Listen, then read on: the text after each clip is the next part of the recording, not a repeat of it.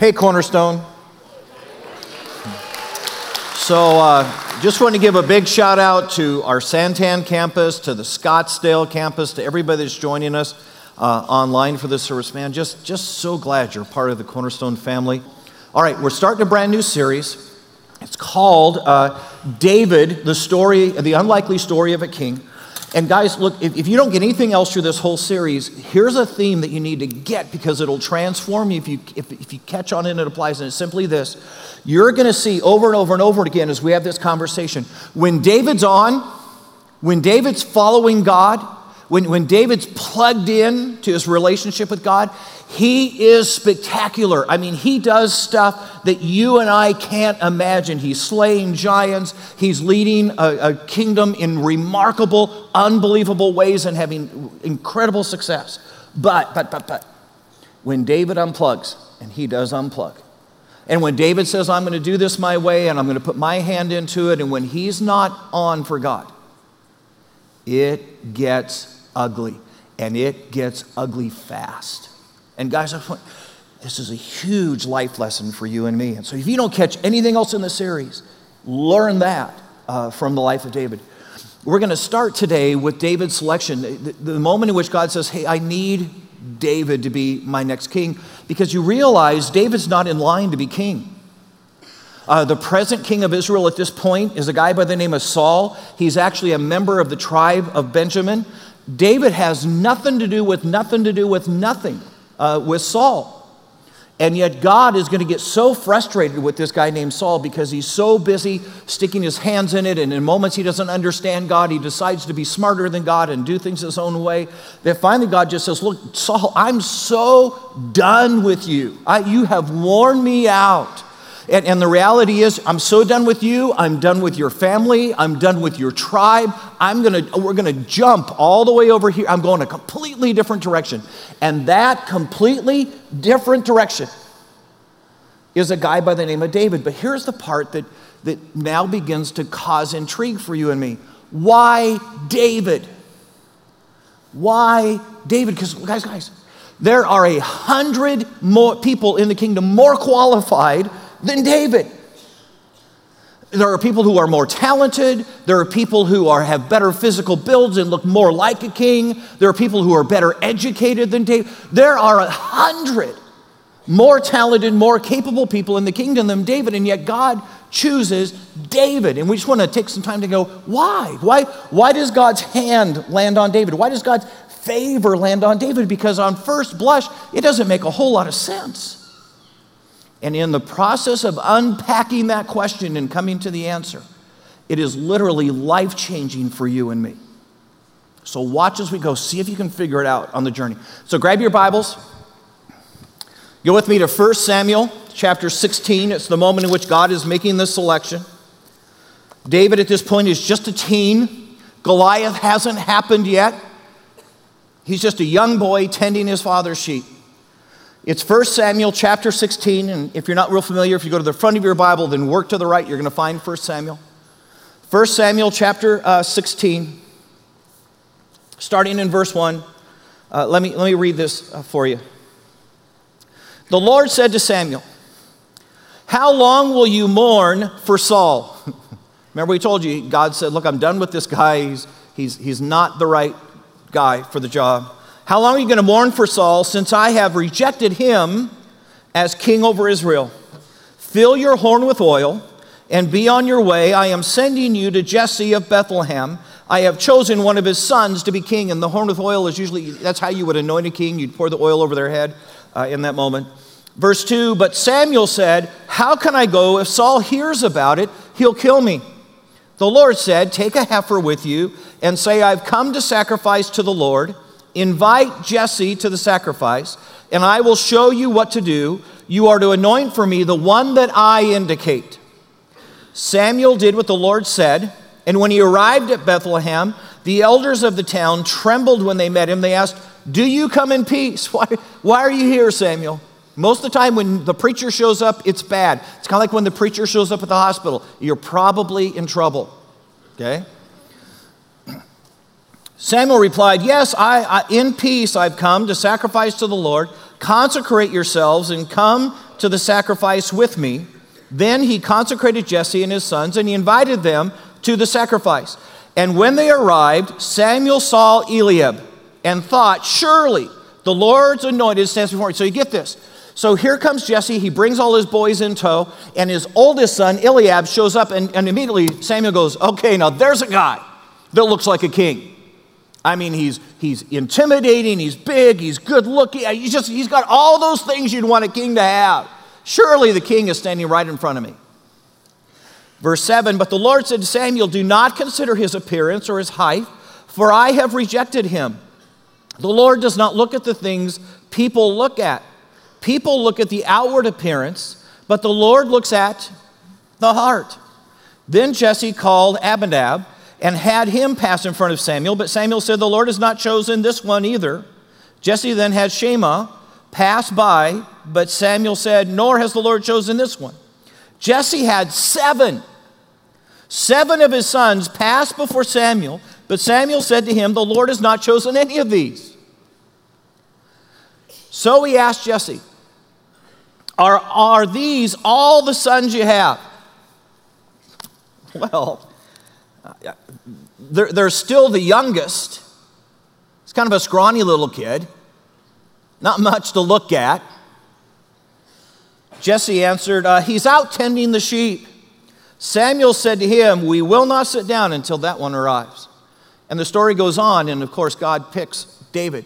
Now, guys, think about this.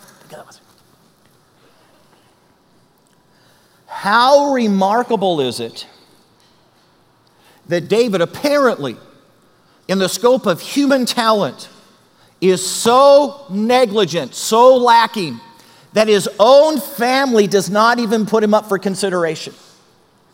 I mean, think about it. His own dad doesn't even bother to bring him for the look. I mean, how humiliating is that moment? When your own father goes, "Look, if you're picking one of my," I mean, there's no chance. And yet that's the very guy that God wanted. Which I'm just going to say to you guys, this ought to bring a moment of hope for some of us in the room, because here's the deal. Some of us in the room, we've sat and we got, "Look, God could never use me, and I would never be capable of doing anything incredible. I just don't have, I'm so ordinary. There is nothing exceptional about me."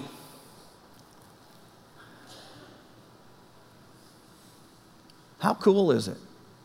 How cool is it that little David, the guy that nobody, not even his own family, saw any compelling quality or talent in, is the guy that God wants? You realize God's got kind of a pattern in this, right? That more often than not, when you read Scripture, it's the overlooked individual. It's the person that nobody has any, it's the person nobody even thinks has a chance. Is the one that God says, "That's the one I can use. That's the one that I could do." Think about this. Think about Gideon. And here's Gideon when the Amalekites are getting ready to attack, and he's down in the bottom of a wine press sorting out the wheat. He's down there because he's terrified and trembling, and yet God comes to him and says, "Oh, mighty warrior, hang on, because I'm going to do something with you." How incredible is it that Moses, and we go, "Oh, yeah," and we get all excited, and 10 Commandments. And it was way better than the movie that was just out. Let me just tell you that part. But you realize Moses, he's going to send to talk to the most powerful man in the history, or at that point in the world, and Moses stammers. You and I would have never picked Moses. Isn't it intriguing that God very often picks people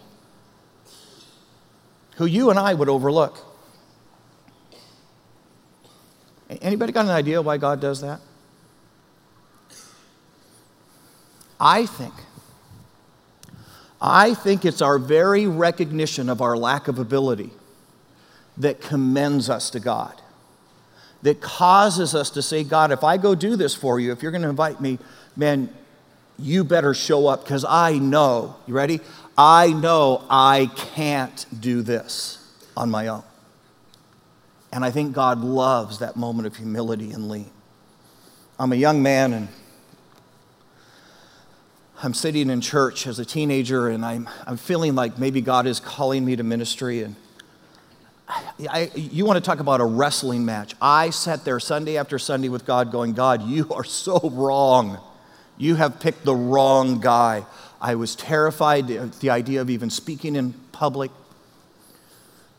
I would say to you, if you go back to Gateway Baptist Church and if you look on the bottom side of the pew, I'm positive you'll find my claw marks.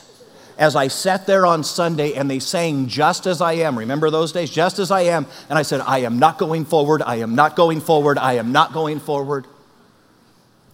And I remember finally the day I walked to the front of the church and I said to the pastor, I said, look, I think God's calling me to ministry. And I'll never forget his words. Here's what he said. Why?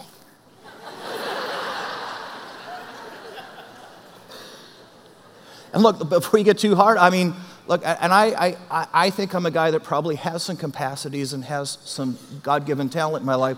But here's the deal. If you take the things that God naturally and intuitively equipped me with, and then you line those up next to the typical pastor job description, none of them fit.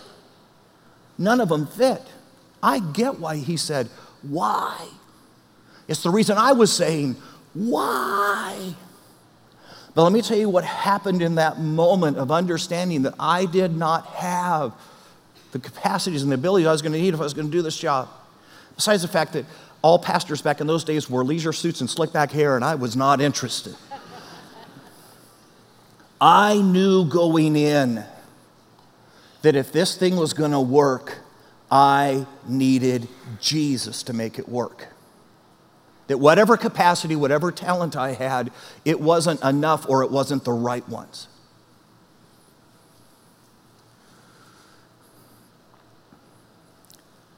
So let me say this. Let me say this from the heart. One of the most dangerous things that happens in our lives is for us to have an overly inflated estimation of our own capacity and ability. It's why God so often walks by the talented. Guys, think about this. He walked by David's 7 older brothers. And I'm guessing that probably every last one of them was more capable, more talented, more prepared. He gets to David because David knows he needs God if he's going to pull this off. And you and I so often we go, oh, well, hey, I'm unbelievably gifted and I've got this capacity. And no, hey, God, if you'll just, I'll handle this one. And you get that in that moment, you and I literally disqualify ourselves. The minute you're enough, you're not. Let me see if this helps just a little bit. Maybe it'll make sense, maybe it won't. There are some of us in the room, and we are single sale people. We are limited, talented people. We know it going in. We go, look, there's not a whole lot commendable about me. There are some of us in this room, and we go, I am a multi-sale dude. I am a girl with just all sorts of talent, capacity, ability. Be careful, be careful, be careful. Because the thing that the single talent, the single sale person has advantage to you already is they know unequivocally in their heart they need God.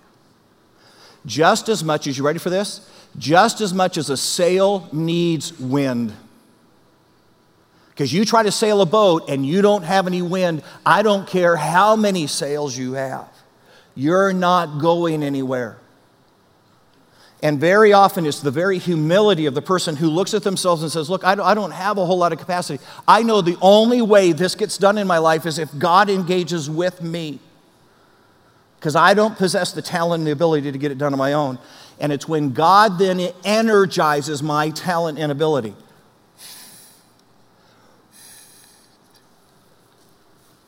that something happens. It's the story of David, an under-equipped, under-talented guy who does remarkable things because he's plugged into God. But woe to the talented person who says, "Wah!" See, that's what happens to those. overly... See, here's the deal. Whoa, Nelly. Okay. The moment you say, hey, I've got enough capacity, enough ability on my own, I don't need the energizing work of God in my life. Guys, how far do sail ships go without the wind? Which is exactly how far talented people go without God. Think about it. It's why Jesus in John chapter 15, verse 5, Jesus said this, I am the vine, you are the branches. If you abide in me, you will bear much fruit. But apart from me, you will do nothing. And you go, no, Lynn, I know talented people who've won the Super Bowl. I know talented people with unbelievable skills, who've built corporations or made millions of dollars, who've been elected to political office. And Jesus is saying that without me, you won't do anything that really, truly matters. You won't do something that has eternity written on it. Anybody remember who won the Super Bowl 4 years ago?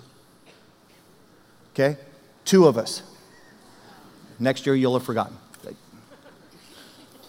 You won't do anything that really, really has eternity if you do it apart from the energizing. It's the reason that sometimes untalented people are more available and better instruments because they're not leaning in their own capacity. Now, guys, look, for some of us in this room, and you're going, well, Lynn, I guess that disqualifies me because I'm a highly talented person with a lot of capacity. I guess God will never use me.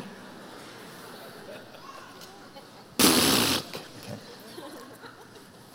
You realize God used some really talented people in the Bible.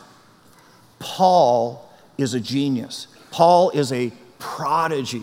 And he ends up writing the vast majority of the New Testament. He ends up winning almost the whole then known world to the cause of Christ. Solomon, fairly capable guy. But here's what those 2 highly talented, highly capable men had in common. They both knew they needed Jesus. And they both leaned in to him and not to their human capacity. Because the minute you and I think you and I are all that, we aren't. We aren't.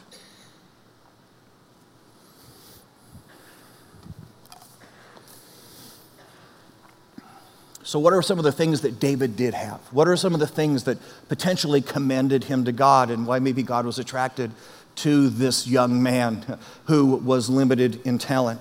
And the first one is just simply this.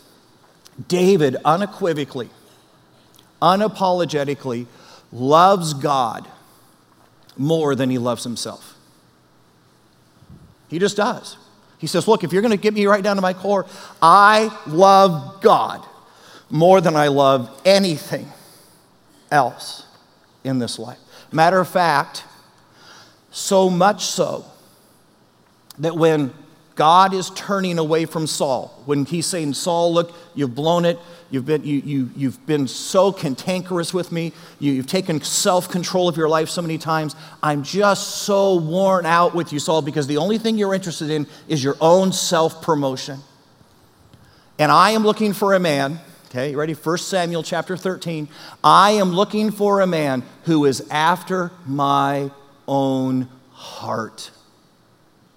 I'm looking for somebody who loves me, that I am their first great love, and they love me more than they love anything else.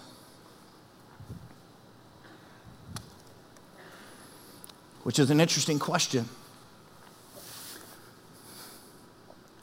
Because would that work for you and me? Or are you and I just in it with Jesus for what we get out of it? And if things were to go bad and if God were to start to take things away, would our love waver?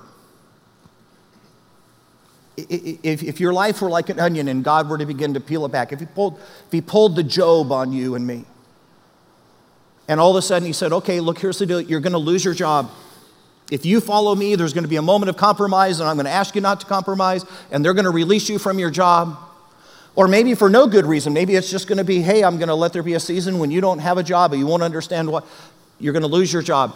But here's the question. If I allow you to lose your job, do you still love me? Or are you just in it for what you can get out of it? If somebody you love dies,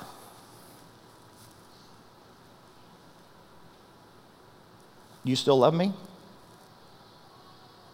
I mean, if you don't understand and they were too young and I don't get it, do you still love me?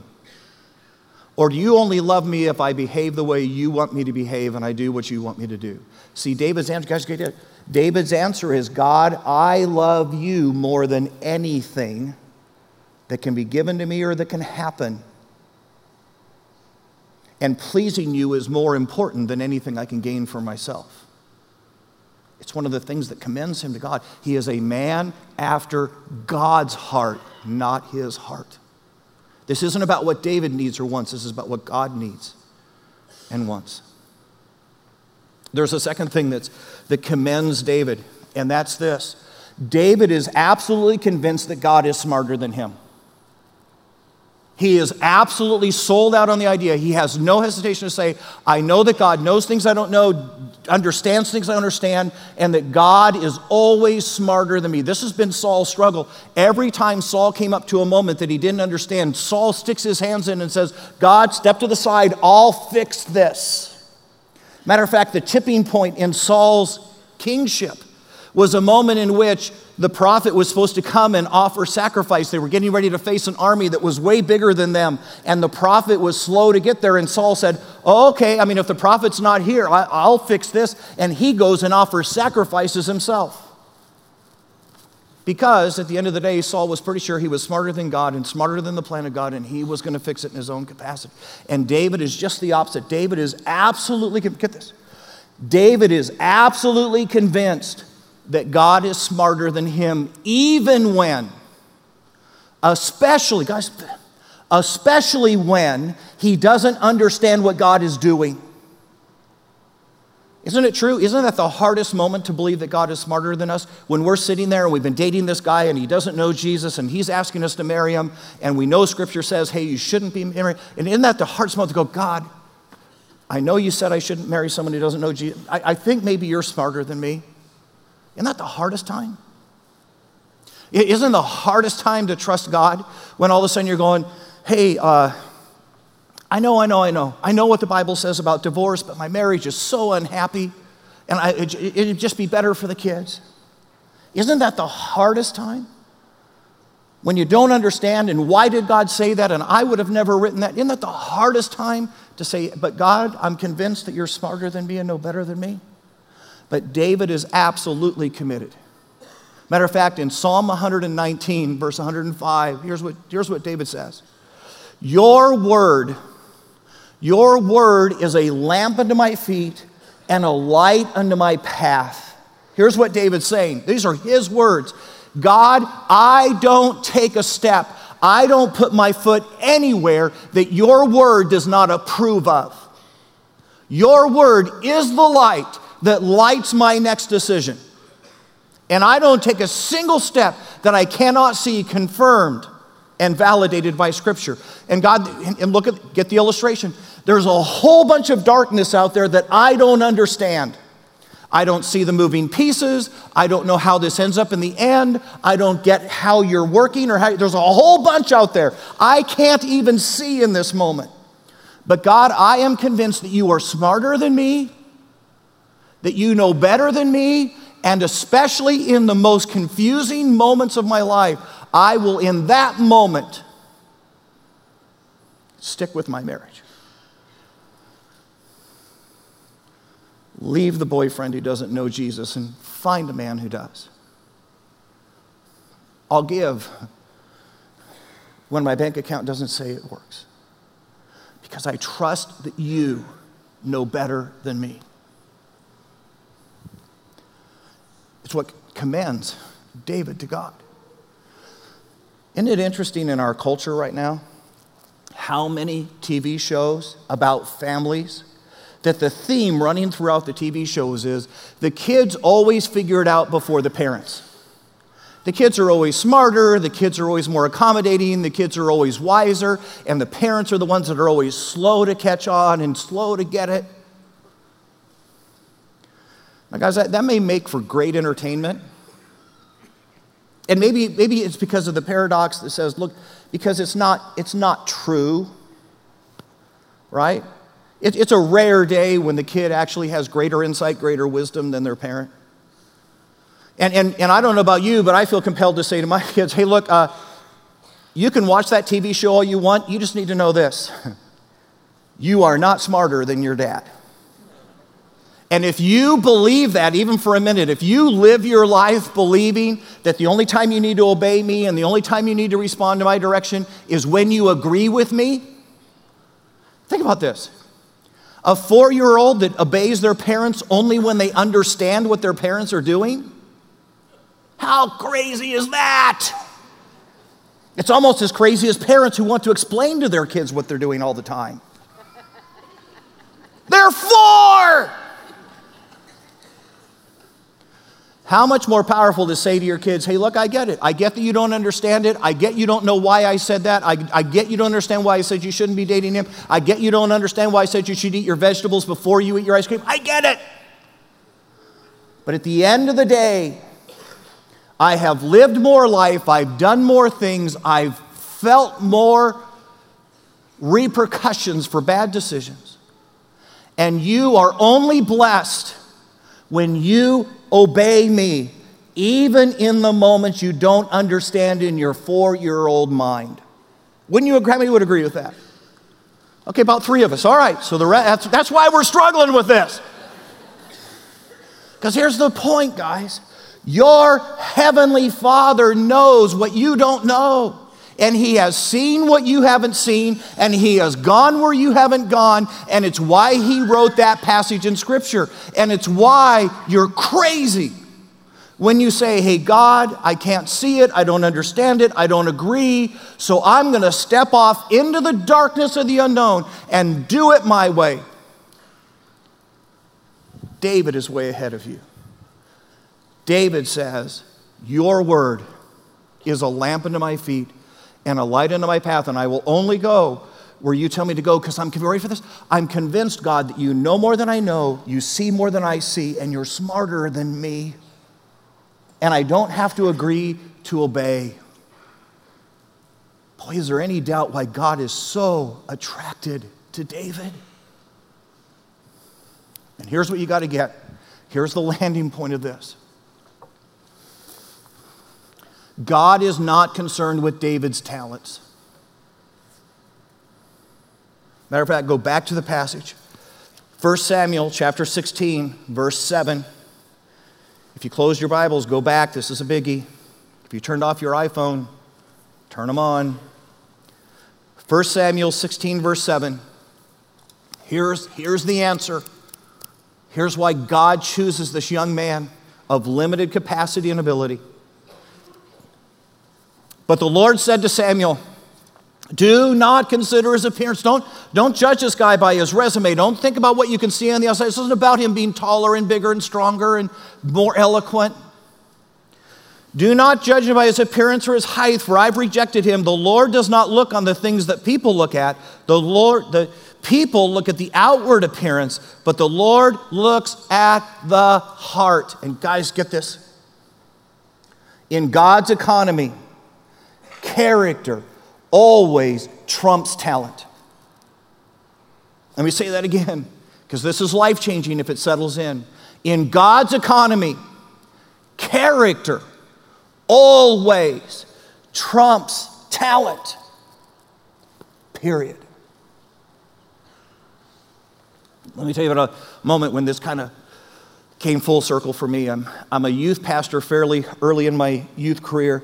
They'd given me this youth group as an assignment, and the minute I walked in the youth group, you could not help but see Tommy. Tommy was this remarkable young man. He was good looking, he was winsome, he had that ability to say things and people just stopped and listened to Tommy. He was a natural born leader. And here's what I thought as a young youth pastor. If I could get Tommy to follow Jesus, if I could get him sold out for God, he would be like the bell cow. He would be the guy at the front and everybody else in the youth group, because he's so influential, he's so winsome, he's so talented. Everybody else would follow Tommy. And so for the next 6 months, I invested. I would drive Tommy to every event. I would go out to coffee with Tommy I invested tons of time into Tommy, because I knew if I could win Tommy with all that talent and all that ability, I could win the group. 6 months in, I'd made zero headway. Tommy was all about how many girls he could get. He was all about how popular he could be. It was all about Tommy, and he was going to use every gift, every talent, every capacity he had to promote himself. In a moment of desperation, I turned and I looked and I realized I had multiple kids in that youth group I had neglected. I hadn't spent time with them. I hadn't invested in them because they weren't as talented as Tommy. And so I shifted gears and I began to spend time and I began to take them to the coffees and drive them to the activities and invest in their lives. And guys, I'm just telling you, it was transformational for the youth group. There were kids who grew up and just were bold witnesses for Christ. There were kids who ended up going into ministry out of that group. So now I go to the next church with the lesson that I've learned. Ready? That with God, character always trumps talent. And I walk into this next youth group and I began to look for, anybody want to guess? Character. And so now I'm looking around the youth group. We've taken all the kids up on a camping trip. And on this camping trip, there breaks out this kind of weird little fight. There's one guy, he's an older guy, he's athletic, he's this popular guy. All the girls want to date him. And then there's Bobby Duke. He's a freshman. He's short. Got a little baby face. To this day, I don't think Bobby Duke can grow a whisker. Not athletic. Bobby Duke. And somewhere in the course of the day, there becomes a bantering between the two, and the senior's trying to make his place and make sure that Bobby Duke knows his place as a lowly little freshman guy.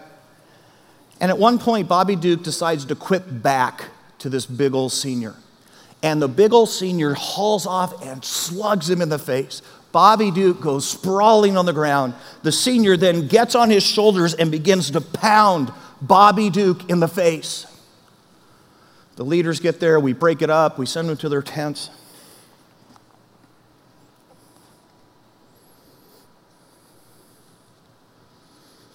Finally, tent time was over. Anybody want to guess what Bobby Duke did? He walked over to that senior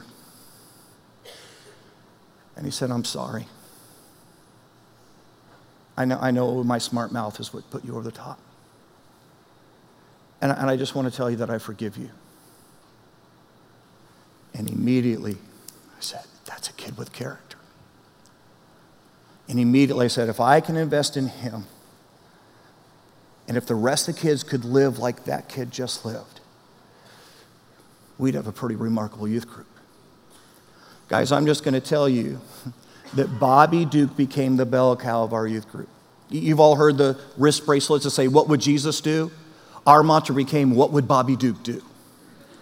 This guy, in every moment of his life, little teeny Bobby Duke, no athletic ability, nothing winsome about him, none of the girls necessarily wanted to date him, but little Bobby Duke looked a lot like Jesus.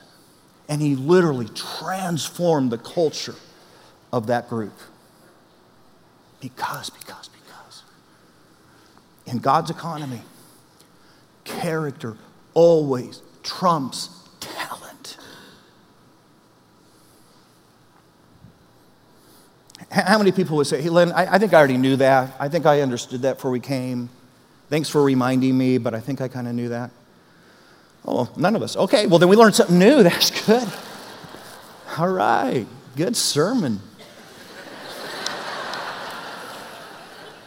So let me say this then. This is hard. This is so anti our culture because our culture is so caught up on looks and so caught up on talent, and we worship the Michael Jordans and the Heidi Klums of this world. Guys, this is absolutely countercultural. And the problem is in the church, we haven't figured this out either. It's why, guys, think about this. If you and I believe that character trumps talent, then tell me why Christians vote for politicians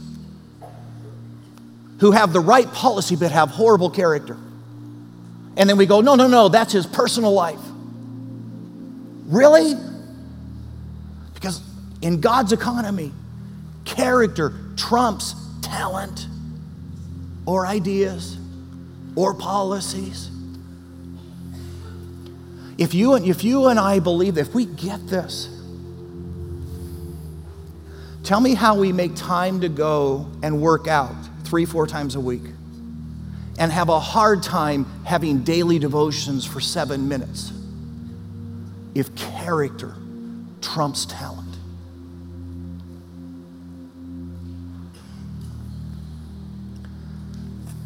Tell me why we sign our kids up for sport after sport after sport after sport, knowing that it conflicts and they'll miss youth group. If character trumps talent. Tell me why we'll sit at home with our kids and we'll help them with their homework. But think about having a family devotion and we're terrified. Tell me how that can even possibly be the answer if character trumps talent.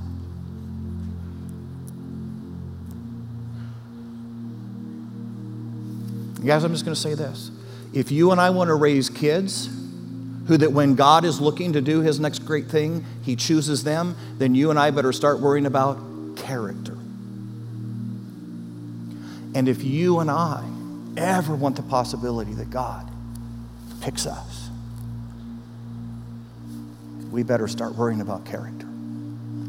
Because in God's economy, character always trumps talent. Let's pray.